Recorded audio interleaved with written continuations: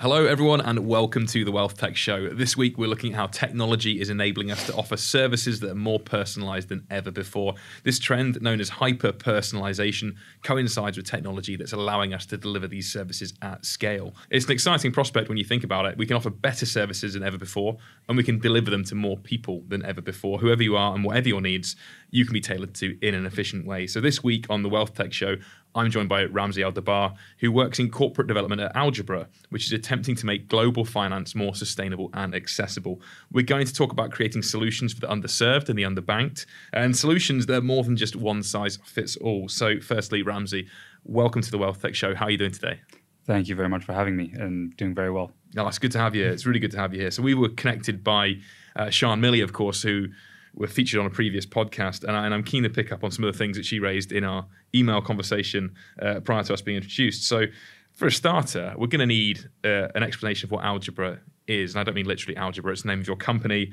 It's a classic fintech, and it's spelled A-L-G-B-R-A. Nothing spelled correctly in fintech, is it? Exactly. I think that's just a rule, isn't it? Look, I've seen you described as a sustainable and values-focused digital fintech platform. That's nice, but it doesn't really get into what you do, does it? So Ramzy, what are you doing? And also, when does it launch? Because I realize it's not quite out yet. Sure. So Algebra is a digital ethical banking platform. We are focused on empowering communities through amplifying their voices, financial well-being, and financial literacy. So maybe to give you a little bit of a bit of context into how the vision came about and where Algebra came from. When we were looking at the global data around underserved communities and the underbanked communities, we saw this figure of 1.7 billion unbanked. And then of that 1.7 billion, we went into a little bit more detail and we found actually there's 800 million of those that fall from Muslim communities and from Muslim demographics. And the DFIs, the World Banks, the IMFs weren't doing anything about it. And so we thought, okay, actually somebody needs to have something to say, something to do. And why not do it? Why not go ahead? So, and we also realized actually of those 800 million, they fall in 10 of the 15 fastest growing economies in the world, which is significant. There's a growing middle class. There is a very commercially viable model there. But Rome doesn't get built in a day and a night, right? No. So we looked, okay, where do we start this? How do we make this happen? And so London made the most sense. In London, you have a uniquely diverse community, a uniquely diverse population that is still richly connected to the home countries that they come from. So if you're, Nigerian, Bangladeshi, Moroccan, Egyptian, wherever you're from, you still connect with your home communities and you still send money back home. You still engage with your families back home and connect with them in a way which I don't think you find in places like the US and Canada, where the culture is much more assimilation-based. We also found, the UK has the leading regulatory infrastructure. UK regs are recognized globally. If you launch here, you can launch anywhere. And then we have the world's leading fintech industry. Fintech, I think, we can reasonably say fintech was born in London. It was born in the UK. And there's a lot of talent here. So why not leverage it? Why not make use of it and build a British business that we could take around the world? But that was the starting point, and we were looking at the principles of Islamic finance. We were looking at the principles of what do these communities need, and how do you serve them, and realized actually the principles that you're talking about are principles of transparency, fairness, risk-reward sharing, predictability in fees, not investing in anything unethical, anything that relates to fossil fuels, gambling, tobacco, alcohol, all things that no matter what your faith, no matter where you come from, you can get behind. And so we realized actually what we're building is not an exclusive platform, an exclusive digital banking product. It's actually an inclusive product that is catered for everybody who is looking for something better, that they can connect their values with their finances. Where if you want to say, I want to be part of helping create a better world, whether it's sustainability based through our carbon calculators, our carbon trackers, offsetting, water trackers, which we have integrated into our app. All of these things you can connect with your financial life. And that's, when you mention hyper-personalization, that's what we're starting to talk about. And so that's where, digital ethical banking comes into play. That's how we define it. And we're looking at, and the way that we're doing it is we're about walking the walk as well as talking the talk. You have a lot of talk around greenwashing and the likes, in today's day, but actually, what you need to have is people doing it on the ground, going into the community, speaking to the people, engaging with them, running the projects where, some people need to learn about financial education or need to learn about sustainability or learn about the things that they need. And we are doing that. We helped support a women's football tournament. We've supported culture and yeah. I mean, Ramsey, I feel like I could just wind you up and let you go. This is fantastic. You're really setting the scene here for what is essentially a new model for banking. Yeah. One thing I'm fascinated about, and I want to call you back on, is you talking about the UK as a fintech hub. I find it interesting because we've obviously been home to some big fintech companies that don't necessarily float on the FTSE though. Do you think the future of the UK economy is technology? Do you think it's heading that way? I do. I think the future of all economies is technology, in reality. And if the UK wants to maintain its position as a leader, a global leader, economically, politically, across the board, technology is the way to do it. And fintech is one of the avenues which we're achieving it. That's why you've seen the likes of Sajid Javid and Rishi Sunak supporting the development of fintech propositions across the UK. It's why, for example, we've been backed by Lord Philip Hammond and the former chairman of MasterCard, Rick Haythornthwaite.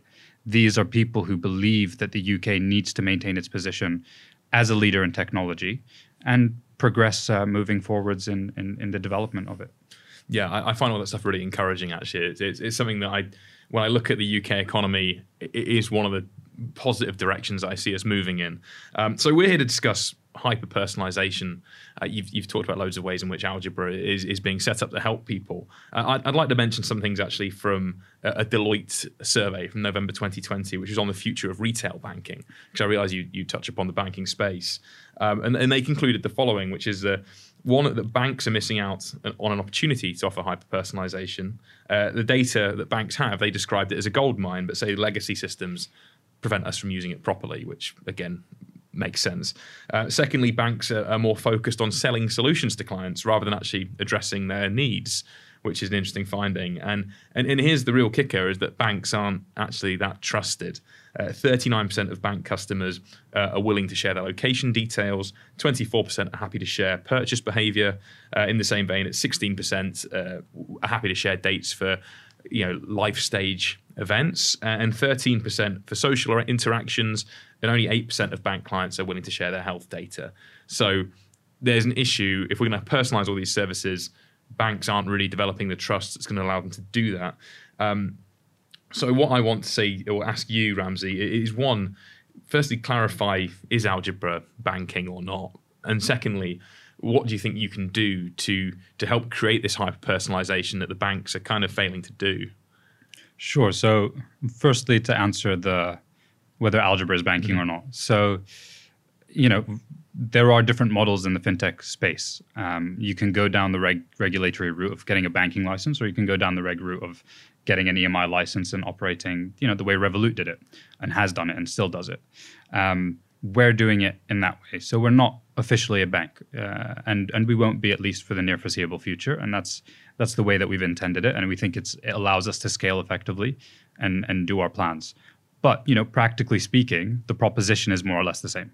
The only differentiation between a bank and a non-bank, the main differentiation is deposit taking, which, there are solutions around and you can manage what you need. In terms of hyper-personalization, I think it's interesting. I think there's two ways which we can split it up and how we think about hyper-personalization. One is the lifestyle and values-driven banking propositions that are emerging, and thinking about it broadly around key communities, key people from key demographics, what their needs are, what they're looking for to connect their identities, their lifestyle, their values with their financial life. That's one angle of it. And so you're seeing platforms focused on Black and Latino communities in the U.S. like Greenwood and McAfee and First Boulevard. You're seeing platforms for the LGBT community like Daylight. You're seeing propositions for women entrepreneurs like Lucy in Singapore, or people who are disabled and people who have dementia like Sipstar and Calgera. And ourselves, who are focused on broadly values-driven individuals and people who have faith-based requirements for banking as well. But there is also another angle to it. There's when we're talking about going deeper into providing extremely specific products and services for the individual, based on data analysis, AI integration, and taking all that data and creating something that is uniquely tailored to the individual.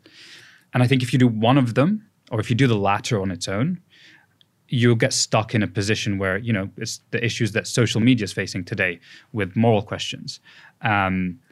Bringing those two pieces together is fundamental in actually being able to serve the individual, serve the customer, give them a personalized product, a mortgage that is specifically tailored to their credit score, to their experiences, but also providing them with financial education that is catered to, I'm from this background, I need to learn it in this way or in this language. Or if I've got a certain set of circumstances that lead me to have a certain specific set of financial needs, that's hyper-personalization as well. That's where we're moving. Mm-hmm. And the banks are struggling to do it because on both ends of the spectrum, it's a huge amount of work, one, from a technology perspective, and two, from building the culture to be around the customer rather than around, selling a product or service, which we mainly see with the big banks today. Yeah, I love this notion that as a customer now, you could turn up, enter a few key details, and get a completely different service to someone else. Do you know what's funny? We talked about something very similar last week in last week's podcast on microservices, and I'm aware that you make use of microservices, Algebra. Could you, quickly go over how that works and how that gives you the flexibility to offer personalization? Could you explain a little bit just what you mean by microservices? So the idea that we have a general back-end system that you're operating from, and microservices are kind of digital platform tools or products that you can plug into that to make sure that everyone has something unique in the end. So the way that we've built our technology is, most banking system today, or most fintechs actually today, they go and they buy a bank in a box. They'll go to one of the banking as a service providers, which is it's a more than reasonable way of going about it. They go to a banking as a service provider and they say, I would like to build my own fintech app or digital bank. And they will say, okay, here you go. Plug and play. All they develop is the UI UX, and then they have their bank, and that gets launched to the market. Or they have their fintech proposition, and that gets launched to the market. The way we're doing it is slightly different. We saw that actually the technology part of it is extremely important. We need to be able to control our technology and develop it in a way that we can control every single piece of the puzzle. So we built a middleware system that would allow us to plug and play into any specific provider that we wanted. So, for example, we've been able to integrate into both Marqeta and Modular for our issuer processing and our agency banking, and then MasterCard as well as our card scheme. And that allows us, and that's the first time those players have ever worked together. They're the leaders in the market. Modular is the leading fintech, one of the fastest growing fintechs in Europe at the moment. Marqeta's IPO'd.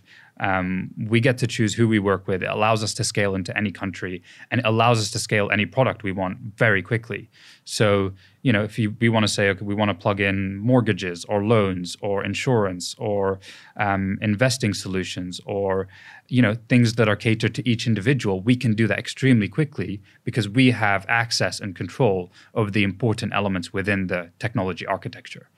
That's the way we've done it, and that's why we see our ability to hyper-personalize and personalize our products to our customers and according to their needs and give them the full suite of products that they want. Yeah, and I assume traditional banks aren't capable of doing this. Yeah, they've got 200 people doing the job of. Well, yeah, it's funny because I again go back to that Deloitte report that I mentioned earlier, Yeah.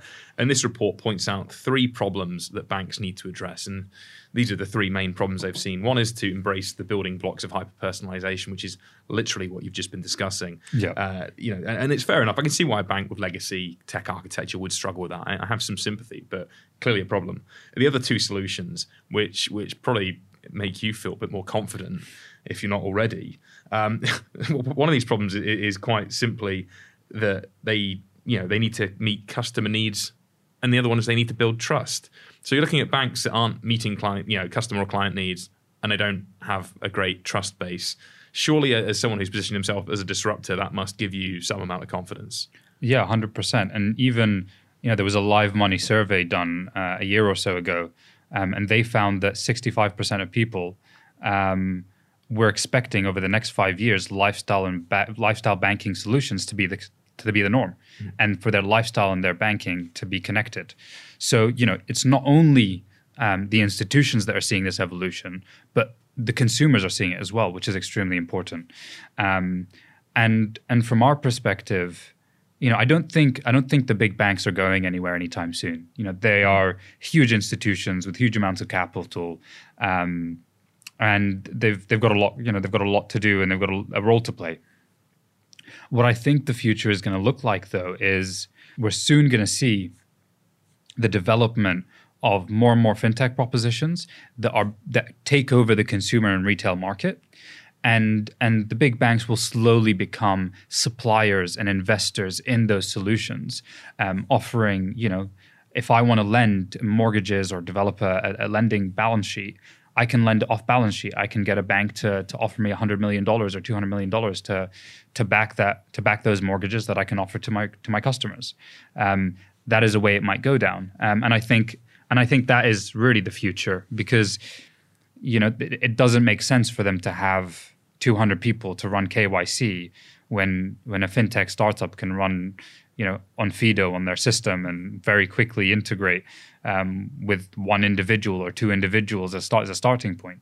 Yeah, I almost wonder for banks if it's that classic, Blockbuster and Netflix scenario where they need to buy one of these companies or one of these, this technology that's doing it all, rather than stick with their original old faithful product. And it's funny, actually, you're mentioning changes in people's behaviors and what people expect in the future. We also have the coming of age of digital natives, and that is the idea of people that have been brought up with what we'd consider modern technology. They know nothing other than using screens and apps on their phones, all that kind of stuff. That generation, by the way, is expected to become financially active by 2025. So for banks, it's probably bad news based on what we've been talking here. Yeah, so it's interesting. So from a bank's perspective, I think at least for us, we take a partnership-based approach. You always have to have relationships, build relationships, and we want to partner with. We're willing to partner with anyone who's willing to partner with us. So I think that's one angle to look at it. And then if we look at the new generations and those who are digital native, people going to banks and to going in person to meet their banker and their teller, I think it's outdated. All you need is an app and a good customer service. And you might have ATMs and certain stalls and certain pieces of that puzzle, but the movement is completely digital, and that's what we're seeing across the board, across industries. Everything is moving digitally, and I do think we are on a road towards the blockchain evolution and decentralized finance, and that will happen. I think that is the future of technology. It's the future of finance, but there's still a while away before we get there. Mm-hmm. Today, I think the next evolution is hyper-personalization. It is lifestyle values banking solutions. That's where we're going. Yeah, that's very close to my views on this as well. It's interesting you mentioned DeFi because similar to you carrying out some banking functions about having a banking license. One thing that does concern me about people investing in DeFi and likewise potentially someone investing or putting money or whatever with a bank that isn't technically a bank is that lack of ability to claim money back if things go wrong. I think if you lose your money through a conventional bank, what was it, 85,000? I think you're able to get back from the compensation scheme. what kind of assistance can any of your customers get if things don't work for you work for them, with you? And do you, in the long run, have any intention of getting a banking license? So we're at the moment working on a solution to be able to get ring fencing for our customers, because we appreciate it's important, and we do know a number of solutions out there on the market that are able to do it. So it's just about figuring it out. How do you make it happen? We do have plans to get the banking license at some point, but like I said, the way that we've looked at the market, we looked at the Monzo Revolut comparison. Monzo went down the banking license route. They struggled in America. They're struggling at the moment. They had a down round, and what you notice, or what happens, is you end up getting stuck with a lot of regulatory burden, and the industry needs to move fast. Revolut was able to launch in 20 plus countries, build 18 million customers, and now they're working on their banking license. And for us, that makes sense as a model. There is a value in being a second mover, and we're trying to take advantage of being in that position. But it'd be good to get your perspective as well. Like, how are you seeing the industry moving? How are you seeing all of these things come together? Well, it's interesting. I see a real opportunity for scalable solutions that can make money. I think my concern, you mentioned Revolut and Monzo, and also if we're looking at digital investing, you can look at Nutmeg as well. Yeah, a lot of the companies that do this, and again, we've seen a lot of robo-advice companies go out of business too in the last couple of years. Yeah. A lot of them are regular loss-making companies, and they seem to be based upon this notion of future value. Investment money keeps coming in, then at some point we'll fix the business model or it will start making money. But I don't think they all work quite like Amazon perhaps did in the past, where they could have turned on the profit stream if they'd wanted to, but they didn't. So I see it as a massive opportunity, but I also think it's really important to be sensible about it, because the things you were talking about at the start of the podcast are things I think are great. Things like opening up finance to more people, investments for more people, more equitable solutions, putting right the wrongs of the financial services system. But I do think caution's obviously necessary. So I think my question back to you is do you expect that you'll make profit in the first couple of years, or are you very much dependent on constant investment from other people? I'm not saying that's going to end badly. I'm not saying it's a bad thing, but what's the model? We are looking to make profit as soon as possible. Mm-hmm. We believe it has to be a commercially viable solution. If you want to be able to serve to people and represent that you have an effective solution, you need to prove yourself from a commercial perspective as well. We see actually the biggest revenue makers are mortgages, loans, insurance. It's the meatier, heavier financial product and services that actually a lot of the first wave of fintech providers weren't providing and don't provide. For us, at least in the context of the Muslim market, there is no meaningful Sharia compliant solution on the market out there for mortgages, loans. And so people don't end up going and buying houses because they don't want to infringe on their faith and their values. So there's a model there. If we're able to deliver mortgages and loans to our consumers, to our market, there's a lot of profit to be made. There's a lot of revenue to be made, and we do hope to do that. Yeah. But it is also about giving back. For us, it's one, we're committed to giving 10% of our profits to charities, and everything we do and I like the fact that you brought it back to what we're talking about at the start, because that's extremely important to who we are. It is about, we are looking to go global. We are looking to serve underserved communities. We are looking to do that in every context. And in the UK, there are a large number of people from a wide variety of demographics that need better financial services. They need organizations and institutions that understand their needs. If I come from a certain background, it doesn't necessarily mean I'm not creditworthy, or I'm not worthy of receiving a loan or getting a bank account. And we want to make sure that there's an environment and there's a financial tool and platform that enables them to use their financial services, to learn more about financial education. It offers it in different languages. And and gives them an environment and an ecosystem that they can work with and move forward and actually set the foundations for a movement, which is what we're now actually starting to define ourselves as. It's not just banking. It's a movement to connect people and connect their values and their finances and empower them across every single way that we can. And we know that's not really happening. And we know, obviously, in the UK, we have the advice gap. We have millions and millions of people who aren't banked. Yeah. And then that's a global issue. As you said before, was it 1.7 billion people? I mean, that is a huge opportunity. It's just how we do that in a profitable way. So you're at the stage now where Algebra launches soon, right? Yeah.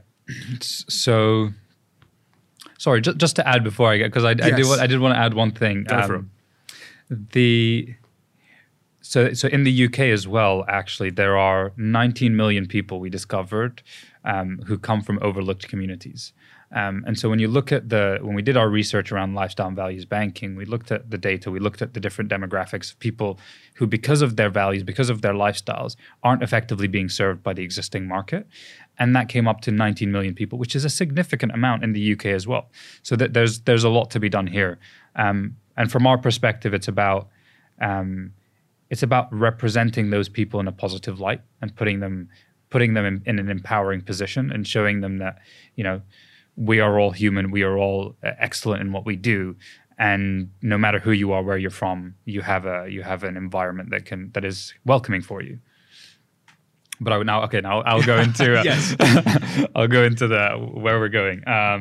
So Algebra is launching soon. We have a big event actually coming up on the 2nd of Feb. I'm not sure when this is going to be published, so possibly before then.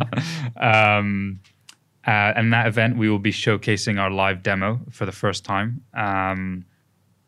And we will then be going live publicly in the next couple of months. The date will be confirmed soon, but we are now in live environments. We are testing it. I have the app on my phone now. And we're looking forward to launching. It's actually a really nice app for where we are. I mean, you would say that.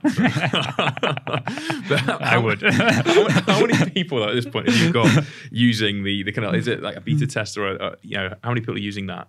So it's just the internal team at the moment. So we've got about 20, 30 people testing it within our team. And we'll slowly start phasing it in. So maybe I'll get you some access, early access. Yeah, please do. Please do. Look, you're tackling some things I think are really important. I think a lot of our listeners think are important.